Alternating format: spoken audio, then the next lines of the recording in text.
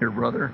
They were married in the United States, but they were in Argentina for many years, and they're currently living in the United States too. They have, you know, this is in here. They currently have 19 grandchildren, 4 of which are married, and have given them 6 great-grandchildren. And he's now serves as a pastor of the Miami Christian Community Church, where he leads a school of ministry and president of the Words of the World Incorporated. Dr. Swindoll has authored 3 books in English and 5 in Spanish.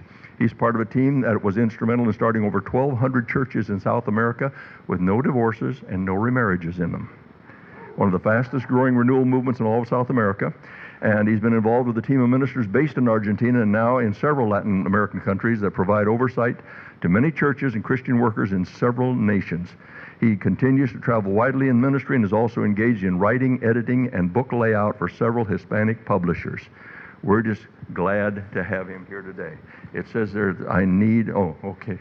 I've got to give this back to somebody. See, you got to be careful what you read when you read it the first time. Dr. Swindoll, come. Let's just welcome him today. God bless you. Yes, yes.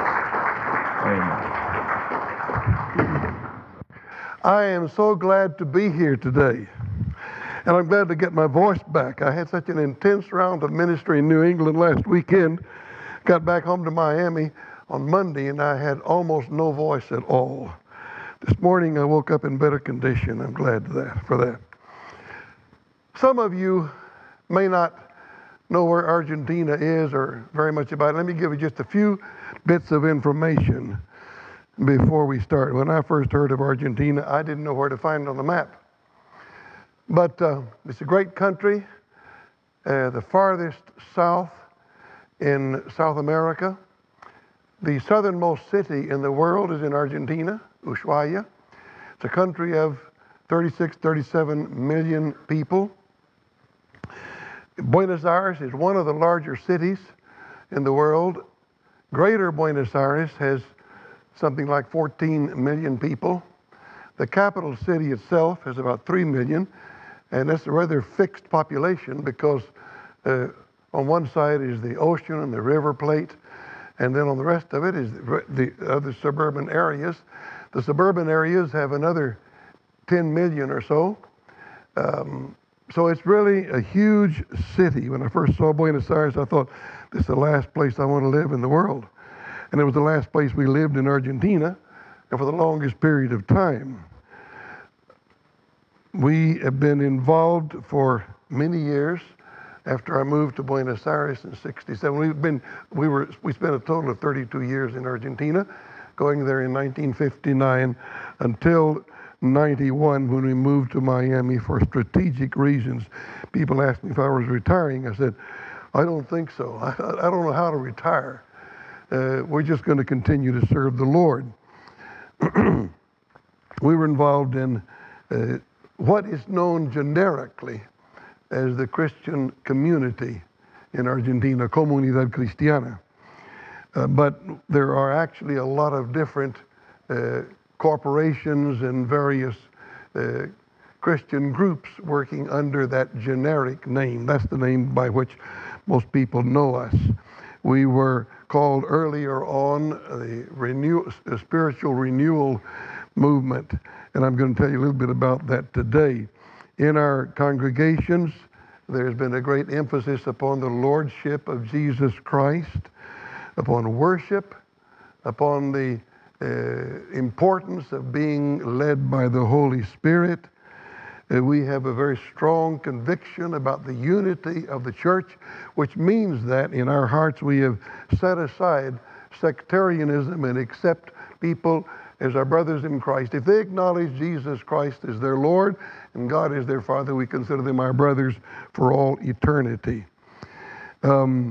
Much of our emphasis in ministry has been on teaching the Bible. We have some wonderful Christian Bible teachers among us, and almost all of our congregations have plural pastors, because we learned many years ago that trying to play it alone is a very dangerous business. So we learned that we need to walk together and work in teams.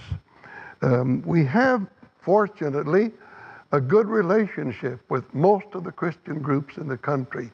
I'm not aware at this point of any significant, outstanding conflict with any of the other Christian groups. That does not mean we're all in agreement, but we learn to love each other and work together as much as we can in spite of whatever disagreements there are.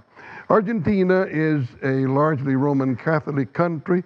Some 90% plus of the population would call themselves Roman Catholic, although by more specific standards, there's probably no more than 8% that would consider themselves practicing Catholics. And if you ask what the definition of a practicing Catholic is, they will tell you that means they go to Mass at least once a year, confess to the priest at least once a year, and that means they usually are there for their wedding and for their death. And it doesn't mean very much more than that for most of them. There are various ideas about the statistics of the evangelical community in the country. It runs anywhere between 7 and 10% would be Protestant or evangelical, and that's the whole gamut of people who call themselves Christians that are not Roman Catholics. In early 1967, a group of Christians from varied denominational backgrounds began meeting on Monday nights in the home of a businessman in the stately old residential area of Coglan in the city of Buenos Aires, Argentina. Our purpose was to seek the Lord for a spiritual breakthrough in our lives and in our churches throughout the city. Most of those of us who attended initially were of Plymouth Brethren background, known as Christian Brethren in Argentina, but there were also Christians from other groups such as Baptist, Mennonite, Evangelical Union, Independent Holiness groups, Christian Missionary Alliance, and an occasional Presbyterian and Methodist. Within a few months, we experienced quite a turnaround, and many in the group were filled with the Holy Spirit, manifested in joy unspeakable and full of glory. After a year, we had to move to a larger hall in downtown Buenos Aires to accommodate the hundreds who were attending by then. At some point in that first year, those of us who were pastors in attendance, although without any formal or organizational relationship between us, felt that we needed to start meeting, just the pastors, once a week to try to get a handle on what the Lord was doing among us, for things were mushrooming around us. Thus we began meeting on Saturday mornings, following a lively discussion and time of prayer together. We always had lunch together in the home that hosted the meeting, which changed from week to week. Those pastors' meetings continued throughout the years to follow and often involved serious Bible study and reflection on a variety of theological and ecclesiastical topics. It was in the early or mid-1970s that the topic of divorce and remarriage arose in those meetings. At the time, in Argentina, divorce was legally prohibited, although there were various ways that people got around that legal restriction, such as getting divorced and remarried in a neighboring country. The Roman Catholic Church has traditionally had a firm stand on this issue, but even so, canon law was sometimes interpreted in devious ways that allowed for separation and remarriage with canonical permission. As for the evangelicals, the traditional firmness for years had begun to break down in some of the churches, in many of the churches, so that many pastors were unwilling to press the issue with couples who had been divorced and remarried and wanted to join the church. Consequently, the picture in general was something of a smorgasbord of choices. This often resulted in the older, more traditional church leaders trying to hold the line, while the younger, more liberal-minded refused to make an issue of the matter. When we began to take stock of where we were on the issue, we discovered that we were all over the map. Almost all of us had many years of experience in pastoral and evangelistic ministry in various parts of the country and from a wide background of theological tendencies. All of us saw ourselves as firmly committed to the Scriptures, so that we decided the time had come to do a serious study of the Bible on the issue. This took us several weeks, meeting only once a week, and involved sometimes heated discussions. And I emphasize the word heated discussions among us.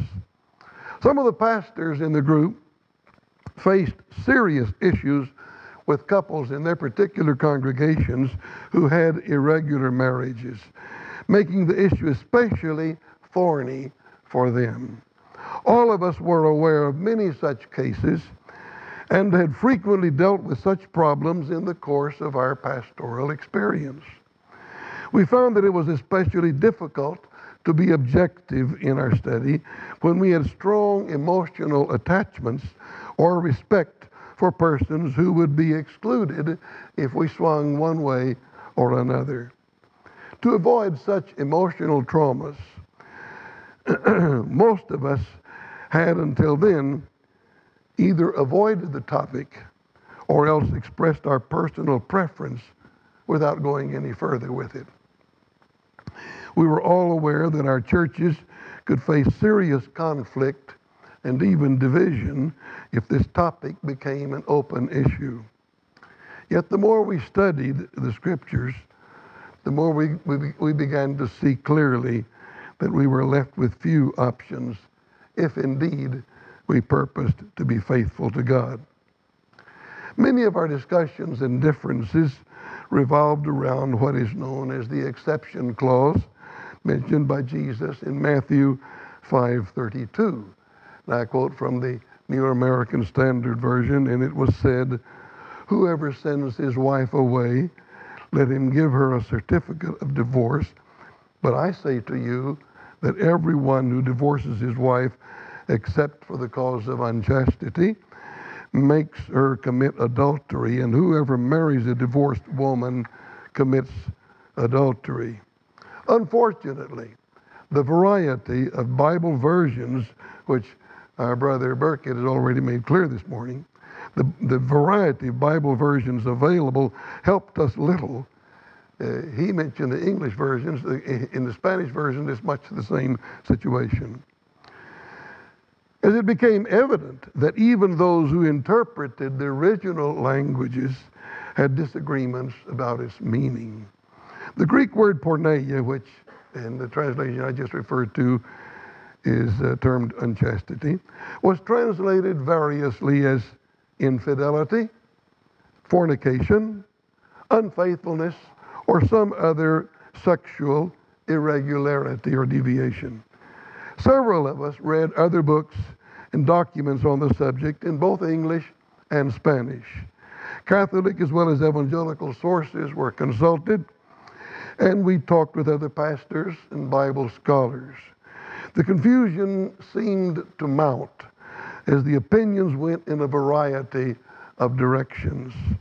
The basic Old Testament passage that seemed to be at the bottom of our dilemma was Deuteronomy 24, 1-4, which I again read from the New American Standard. When a man takes a wife and marries her, and it happens that she finds no favor in his eyes because he has found some indecency in her, and he writes her a certificate of divorce and puts it in her hand and sends her out from his house, and she leaves his house and goes and becomes another man's wife, and if the latter husband turns against her and writes her a certificate of divorce and puts it in her hand and sends her out of his house, and if the latter husband dies who took her to be his wife, then her former husband who sent her away is not allowed to take her again to be his wife, since she has been defiled.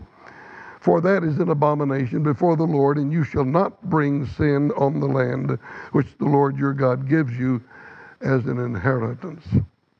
Even the Jewish scholars over the centuries could not seem to reach agreement on the meaning of this passage. The term for indecency or uncleanness in the passage leaves much ground for discussion, to say the least.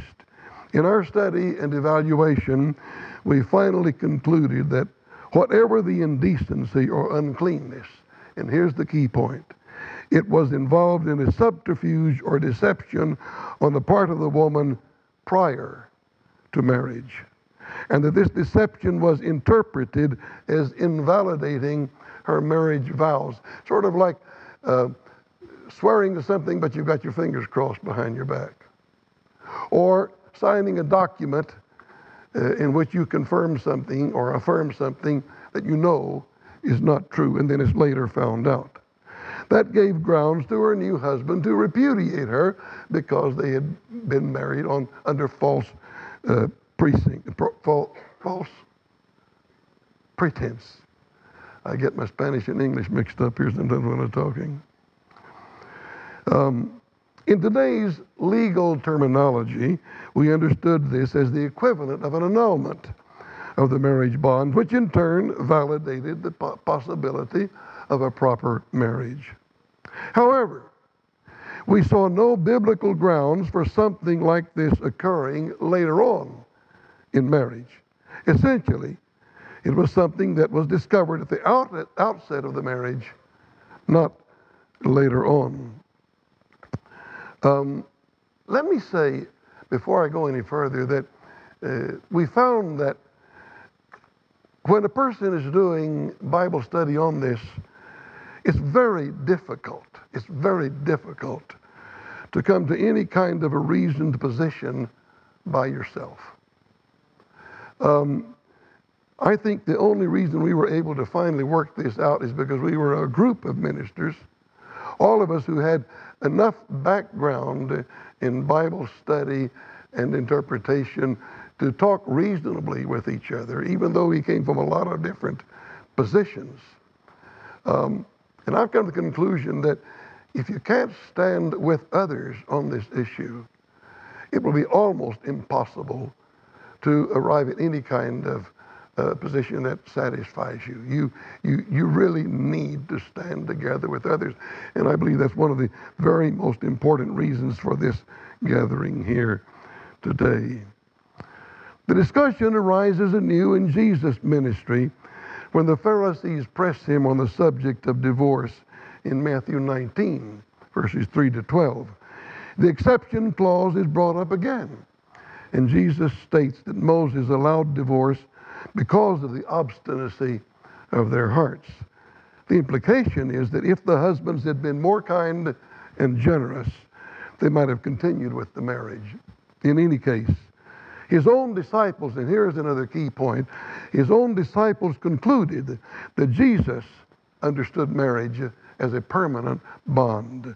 For their conclusion was, in Matthew 19:10, if the relationship of the man with his wife is like this, it's better not to marry. That's the way the disciples understood Jesus, talking about the permanence of the marriage bond. For us, the clincher was the text in Luke 16:18, where the exception clause does not appear. Everyone who divorces his wife and marries another commits adultery. Now, here we have a legal divorce, a legal marriage, and Jesus says, you're committing adultery. And he who marries one who is divorced from a husband commits adultery. We concluded then that the basic text is the clearest one and provides the clearest interpretation.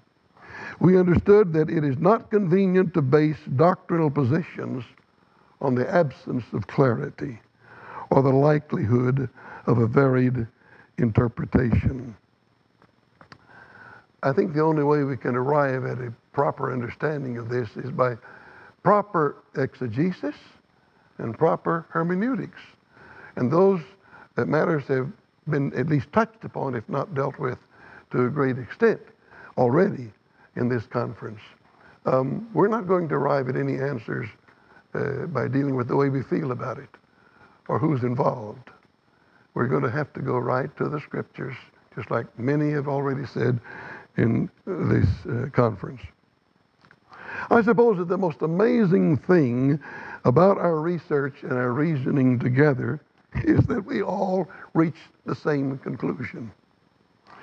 We concluded that in spite of our emotions about the issue, the scriptures were clear enough for us to come to agreement.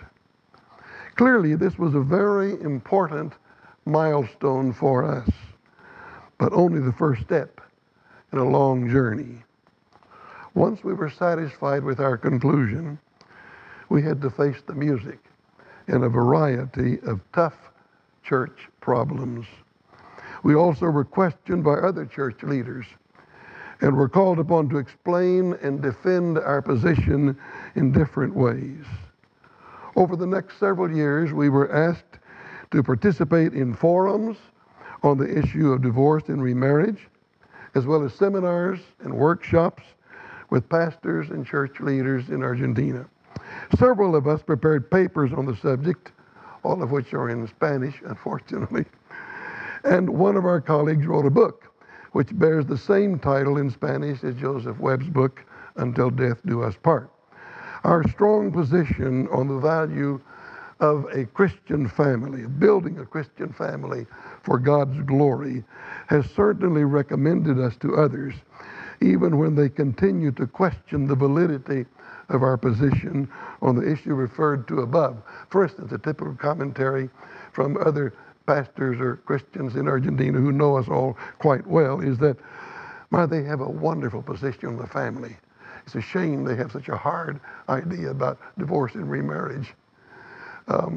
Because basically our congregations are based upon Christian families, and we've been able to lead a lot of people to the Lord as families and baptize them as families together. It's been a marvelous experience, but a very trying time as well.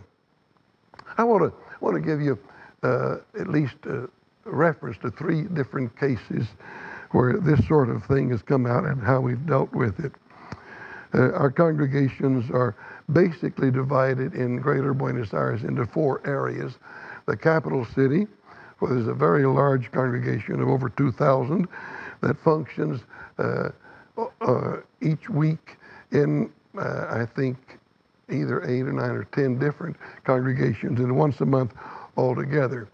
We lived in the northern suburbs, where there's another very large congregation of 2,000 or so, and there are a number of congregations in the northern suburbs. Then on the western side of Buenos Aires, there are 2 large groups, both of which would number over 1,000, and also with several congregations functioning, and then once a month altogether. And then in the southern zone, they're more spread out. There's I don't know how many there, but I would say there'd be at least 1,000 there, also functioning in several congregations. All of these congregations function on the basis of hundreds of house groups. Our congregations have been based upon work in the home, so that we have many, many workers leading groups in their homes. The groups may number anywhere from 10 to 30 people, and sometimes even more. This is the place where people are won to the Lord. This is the place where they're being discipled, where they're being instructed, where their problems are being dealt with, and the pastors basically function to give counsel to those various home groups functioning in that manner. In the western zone, a man who had come to the Lord came to one of the pastors after he got into conviction. He said, "I've got a very serious problem. I'm a bigamist. My wife doesn't even know that I was married before, and I didn't get a divorce, and I married her, and we have, I think it's 2 or 3 children." So the pastor prayed with the man. We always try to be very cautious, very patient, very compassionate, but also very clear with the people. Anyway, to make a long story short, the man understood that he had to confess all of this, of course, to his wife, and that they could no longer live together as husband and wife. This, of course, was a very painful situation because he was responsible for her and for the children that they had between them. So eventually they worked it out. It wasn't very long, but they worked it out so that he lives elsewhere. The wife and the children stayed in the home where they were until then. They continue, as far as I know, they continue to be in the same congregation. They see each other on Sundays, but they're not living together as husband and wife. In the capital, in the federal capital, another case was that of a woman who worked on the police force, and she had just recently been married, and she was pregnant with a child when all of this came to her attention, and she realized that she was wrong. She had married a man who had been divorced, and they had gotten married since then, and she said, I can't continue like this. And so the pastors gave her counsel and helped her through the situation, and she broke off the marriage. Quite surprisingly, the pregnancy came to a stillbirth, so she didn't have a child, and that ended in that way. You never know what's going to happen, but we just try to be sensitive to the Lord and follow through with what the scriptures teach us. In our own northern area of Buenos Aires, there was a woman from the northern part of the country who had come to the Lord years before. And this was without ever having anything to do with us. She just became convinced in reading the scriptures that she was wrong in being married to a man who had been married before and had another wife. And so she confessed it to him and said she could not continue to live with him, and she was left with raising 3 children on her own. She eventually moved to Buenos Aires and became a part of our congregation. I didn't even know that until several years later when she told us the story. She had been a very valiant woman and had worked very hard to raise her family. Her children are still following the Lord just as she is, very faithful to the congregation, but it was a tough row to hoe, as you might say, for her, but she stood there with conviction and firmness. Let me conclude with these remarks. By and large, we've developed a common pastoral practice in the hundreds of congregations under our collegial oversight. We insist upon the permanence of the marriage bond in God's sight.